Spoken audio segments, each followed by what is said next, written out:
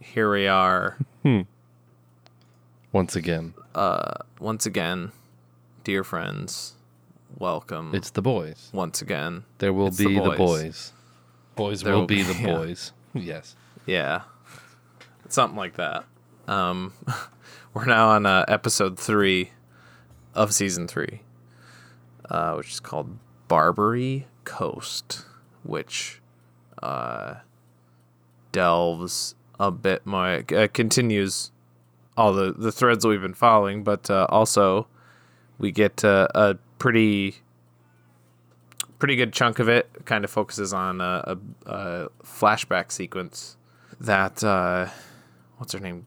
The boys is like boss lady. Grace. I forgot what her name Mallory. is. Mallory. That's Yeah. detailing like her experience with payback in Nicaragua back in like the 80s, which is cool. You get a lot of like details about like these side characters that don't know much about so far, as well as like a pretty good impersonation of Giancarlo Esposito, who's the young Stan Edgar. I thought that guy was really good. And I guess like I'm not the origin story of Black Noir, but you get to see how he ended up how he is nowadays, which is very interesting. That's a pretty, and I know I said this before, that the show is like pretty different from the comics, but the whole Black Noir thing is like so integral to the comic that it's really interesting how that's just kind of completely off the books. I remember you telling me about that. I remember you telling me that like there's something up with Black Noir. There's like there's something under the mask that's like really, really important. And so when we got to it, I guess all right, in the show he's just like, it's just him. Dude. He's just a guy. Yeah. See, I thought I couldn't tell if that dude lived or not. Like the Black Noir yeah, character. for some reason I thought maybe like he died and then someone else took on the role of Black Noir, and that's the Black Noir that we see today.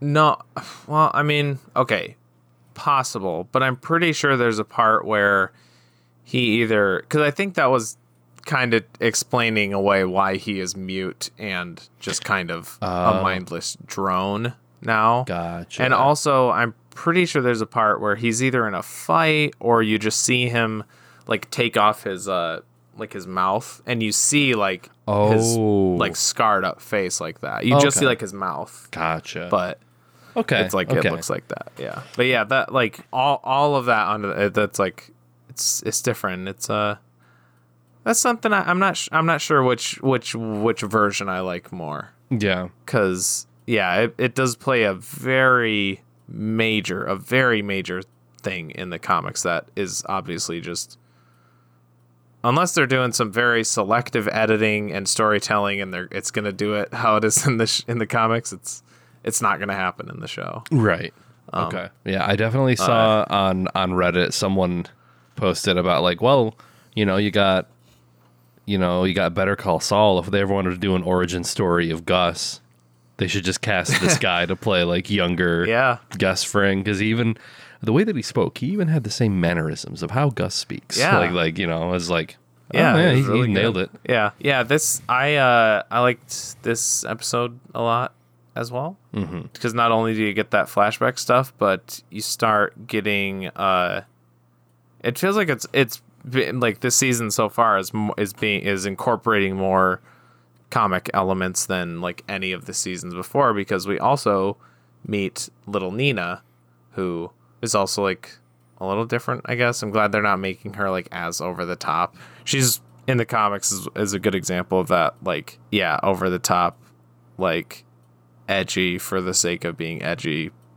elements. It's kind of coming back to me. Isn't she like child size? Yeah, and she has like sex toys or like dildos and shit, right? Like it's like that are like as big as her or something like that. It's just, that's one of those things that it's like, yeah, oh wow, dildos, cool. Because I remember I was like watching this, and I was like, oh no, I read the comic, She's supposed to be like little, right? But that's probably a better call to not make her a child looking. Yeah.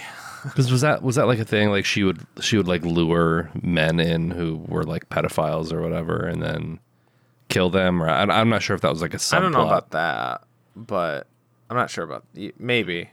I'm not sure. It sounds like something that they would do, but yeah.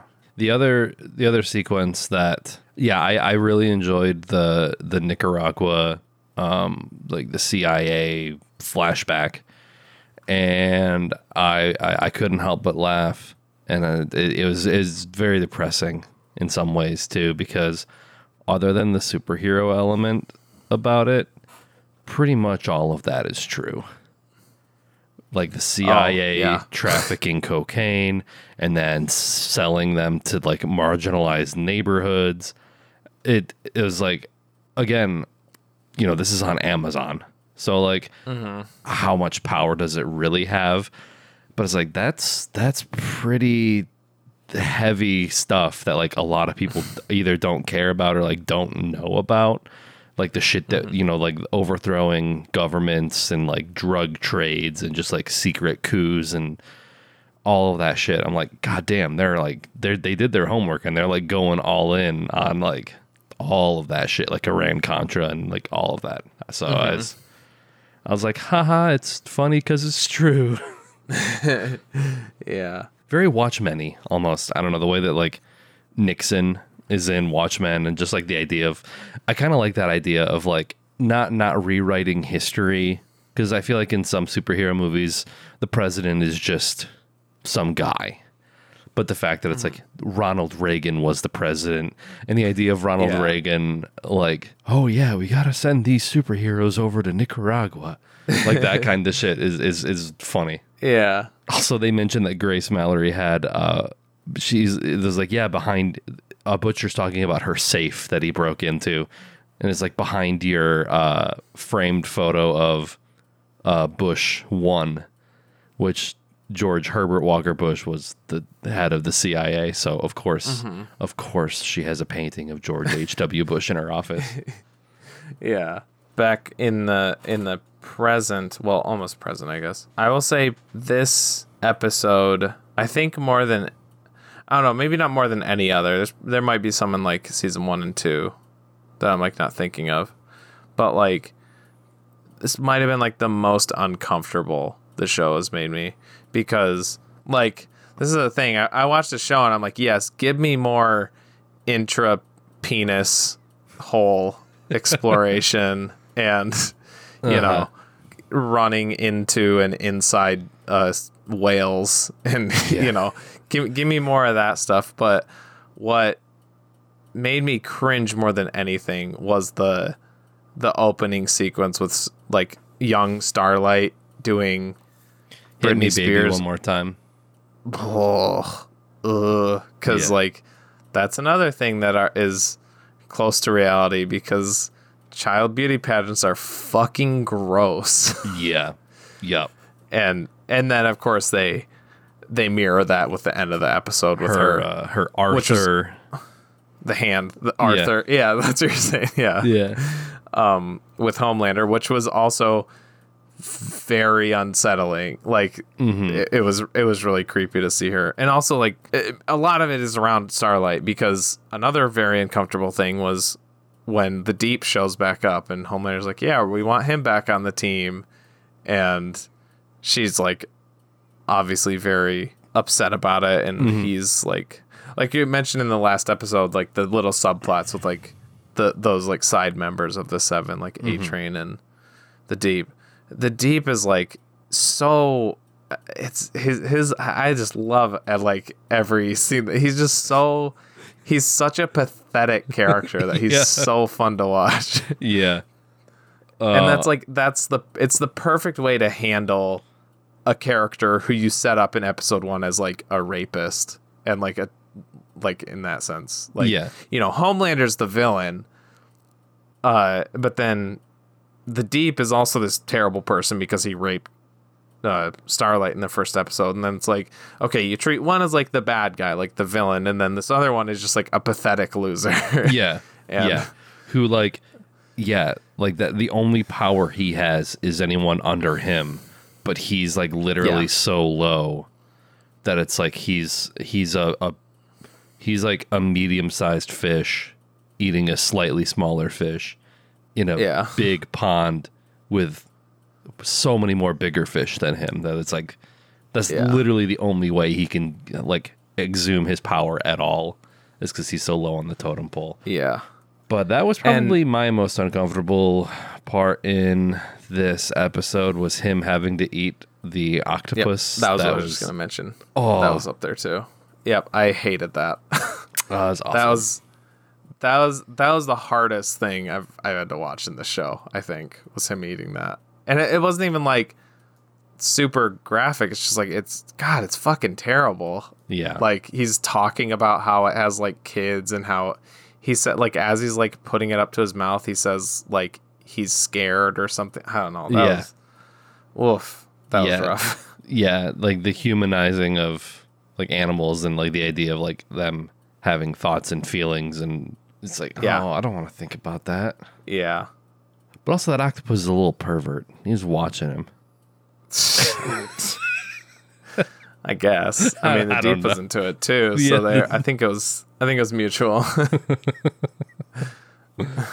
You almost feel bad for the guy, but then it's like, oh no, he deserves. Well, I mean, like, you feel bad for the octopus. I'll say that. At least. Yeah. But yeah, it's a very interesting arc that they're taking the deep on, because it's like, he starts out as this horrible person, and then he's just brought so low and just like mocked like so much that it's like taking somebody who's like so terrible and then trying to make them like sympathetic, where it's like you almost want to root for him. But then you always have that hook of like this episode reminds you of like what he did. Yeah. And you know, that if he was still in the 7, if he hadn't kind of fallen out, he would still like be just as bad as you know, it's the like others. He's not like apologetic because he's actually remorseful. It's because, again, like the show has, you know, done throughout his entire run, his PR is bad. And that's what makes him apologetic. And again, I feel like we've talked about it in regards to the show as well, about like the sort of like cultural stuff that it kind of skewers and like has a perspective on. Same thing with the whole corporatization of like Me Too and like sexual assault stuff. You know, the Deep and Starlight are on TV, and you know, she has to give her phony, you know, I forgive you, like that, all that shit. When, God, you know, so in the scene prior, like he offers some sort of like peace offering, and she like throws it on the ground, and she's like, yeah, you're the guy who mouth raped me, and then she like storms out of the room. So it's like, obviously she's not forgiving him, but you know, numbers got to go up, and PR is PR, so we have to make it, you know, everything seem like it's, you know, operating as normal. It's just so he's also just good because they kind of like how the show's really good at finding creative ways to like kill people. They find really like creative, creepy, like unsettling ways depicting his powers. Like the show loves, because the Deep is a, you know, he's a sent up to Aquaman, obviously. Right. And Aquaman's always been kind of made fun of as like a silly superhero, like, oh, he can talk to fish, that's it. And the show loves exploring like the ins and outs of what a power like that would be. Like that he's like attracted to them too, and I feel like it's mentioned at some point, like someone says something to him about just like, oh yeah, well, you know, we can't have another incident like last year with the dolphins. I think it's implied that like he has sexual relations with like the animals that he can talk to. Oh wait, no, I thought that was referencing in the first season when he tried to rescue that dolphin. But then he like, you don't remember that? He like rescues a dolphin. It's in like the back of the van. It's in that little like sling. And then he like has to slam on the brakes, and the dolphin like flies through the front. And then gets hit by a truck and explodes. Yeah, yep. Okay, I remember that now. I I think that's what it was referencing. Okay. Yeah. Was that this episode or the last one with his little like soap opera, his like Lifetime movie with Billy Zane? Was that who that was? Who played like too. Who played the doctor? Yeah, I think that was last episode, but yeah, we didn't talk about it. So yeah, it's like his dramatization of the cult, and yeah, it's like this like pseudo drama action movie. Yeah. I mean, I don't know. There wasn't much substance to it. I just thought it was funny. I just want to mention that as another good like. Yeah. He's one of my favorite characters to watch at the very least. I'll just say that. Yeah, I'm glad that they're kind of bringing him back and giving him more to do, because like I feel like in season 1, he basically gets cast aside after like assaulting Starlight, and then in season 2 you kind of get like the cult thing that he's doing, but it's still more of like a B or a C plot. But I'm curious to see like if they're gonna give him some sort of like redemption arc in this.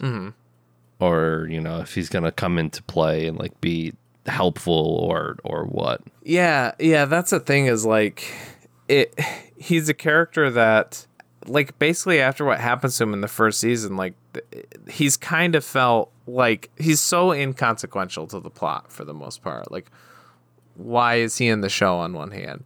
And, like, if he wasn't so entertaining to watch, I would probably just be like, oh, my God, why the fuck are they still focusing on this guy? But he is. They do a lot of like fun, like crazy shit with him. And they make fun of him and stuff. Yeah. So it doesn't feel that way. But when you kind of think of the show as a whole, I do kind of wonder like, what is his purpose other than just like, he's a funny like cutaway or whatever. But like, is he going to play any role in the end game whenever the show decides to end or whatever? Right. Because it makes me wonder how many seasons of this they're actually going to do. Like if they're going to like try to go through the full story of the comic, or if they're going to kind of do things their own way. Yeah, I wonder if that's why these shows do kind of do their own thing so much, because then you could get caught up in a Walking Dead situation where they're like following the comics pretty straight, but then it's like, oh, you're like 4 seasons in and you've done 30 issues of this 150 issue comic, and then they have to like, okay, so we're gonna speed up this part and then we're gonna slow down this part, and then it's kind of going back and forth. Where this one, it's like, how much of it's kind of hard to tell, like how if you're like pairing it next to the comics, like what percentage of that story have they done? It's hard to say. But I think that's a way for the show to be like, if they wanted to end it at season 4, they could be like, we're good enough, we can do 4, or I mean, I guess I hope it's a little longer. I'm hoping for like 5 or 6. Yeah, I don't know. Yeah. We'll see. Preacher was only 4, but also I don't think Preacher was not as. I think it was well received critically, but I just don't think as many people watched that one. Yeah. The Boys has a lot more, I would say, crossover appeal, because it does do the superhero thing. It's kind of a send up to your classic superheroes. So I think there's a bit of a gap there, or an overlap. Yeah. What else we got? I'm a little sweaty, so I'm running out of steam a little bit. Oh, okay. Also doing 2 of these in a row. Yeah. We don't see a lot of Queen Maeve. Not a lot of Queen Maeve this season. Like at all this season. She's in the first episode where she helped Butcher find termite. Yeah. And then we don't really see her. I don't know. I feel like these are all things that are going to come into play later. But yeah, the Homelander Butcher alliance, Queen Maeve helping out Butcher, and then it's like you kind of don't see these things again. And yeah, we haven't seen Queen Maeve in a while. Yeah, I didn't even really think about that until just now. But yeah. Like unless there's like crowd scenes where there's like a group 7 right thing, which I don't even know if that's happened, but like I don't even know if she's been in the last 2 episodes. Yeah, I don't think I saw her, other than the cartoon depiction of her in her inclusivity castle from the second episode. Yeah. I guess I will say that I am excited that they're gonna do the Russia plot. I don't know how long. Oh yeah, I don't know how long they're gonna go for, because I remember it's like a good chunk of the omnibus that I read. Yeah, I think it's like, I'm pretty sure that's like an arc, and the arcs in the comic series like almost always are like 6 issues. So I'm pretty sure the whole Russian thing is like 6 issues. But also, yeah, I'm wondering. I feel like they're probably gonna like do a bit more with it, since with them going to Russia in the show, because a lot of the arcs in the comic series, just kind of by the nature of comics, they're just kind of like their own arcs, you know? Yeah, it's like, oh, here they're going to go to Russia and they're going to, you know, kill all of these superheroes. And then they're going to go back home, and then, you know, maybe they'll reference it a couple times in the future. But the show feels more like, you know, the show doesn't do that as much. The show is more just kind of like following on the main plot. And I guess that side stuff is, again, like what you get with like the Deep or A Train, like their little side stories. Those are kind of the more closed in story beats. I don't know. Yeah, and I think I'm enjoying that a lot more this season than I have in previous seasons, because I think sometimes there'd be like the side story with the Deep and like the cult and all that. I didn't hate it, but I was definitely like, yeah, all right, okay, like this is fine, I guess.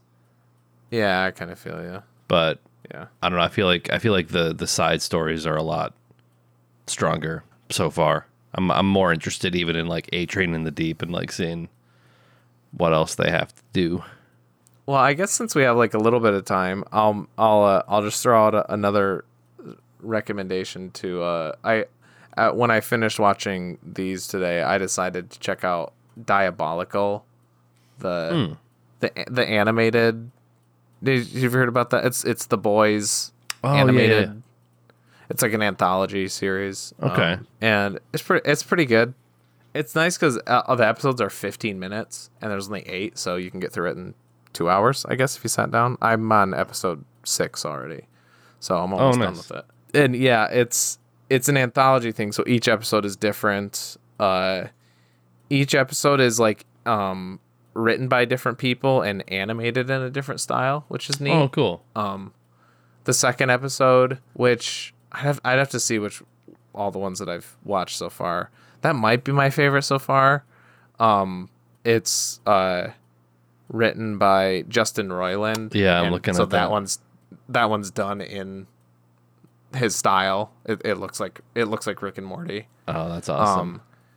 And then there's another one that looks kind of like old, like Tiny Toons animation. There's one that's like an anime style, which that one was pretty good too. And it's fun because they're so short and so non-committal that it is practically just like the over-the-top ridiculousness of the show. So you're not going to get much of like the deep cutting satire. It's just like, oh, how like violent and ridiculous can we make these cartoons? And it's pretty good. The one that Justin Roiland did it's like it focuses on this group of teenagers, which kind of ties into episode 2, when Huey goes to the adoption center for superpowered yeah like kids.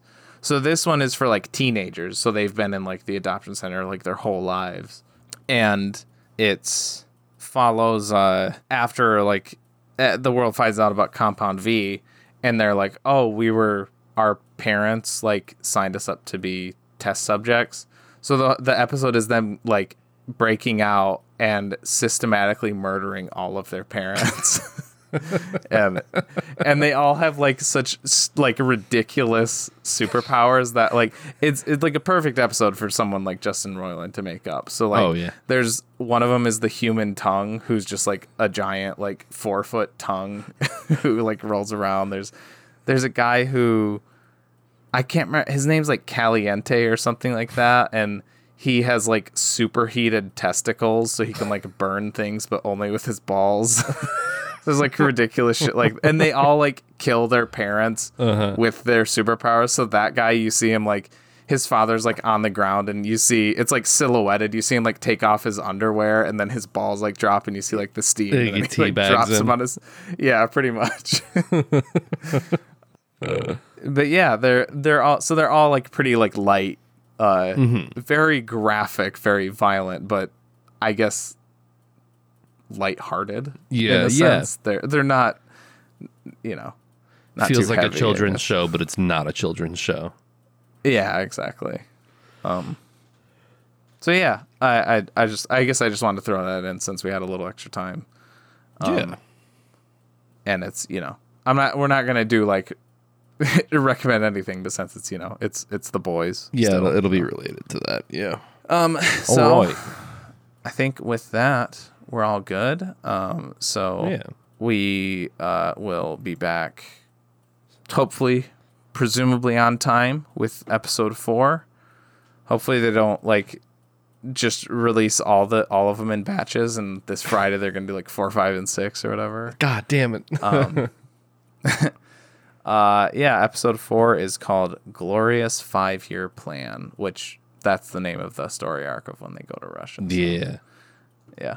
Nice. So yeah, we'll be back for that later this week, I guess. Saturday at some point in time. At some point, yeah. I'll be If you stumbled upon this show and you haven't heard our other show, we also do a movie review show called There Will Be Duds. It's in the same feed that this is in, so check it out. Give it a shot. We review movies with at least one other person, and that's it. I don't need to go any more into it. Just do it. Check it out. Some of our videos have a lot of views, and we don't know why. Very silent engagement. Lots of views. No one's really talking about it. Yes. Yeah. Which is, if we knew that it was because people were actually watching because they liked it, that's in a way, like, that's the best fan base. Just watch it. Don't say anything. You don't need to act with it. Just like, just consume and leave. But that's probably not what's happening. No. It's probably accidents. But okay. Until next time, everyone. Bye-bye.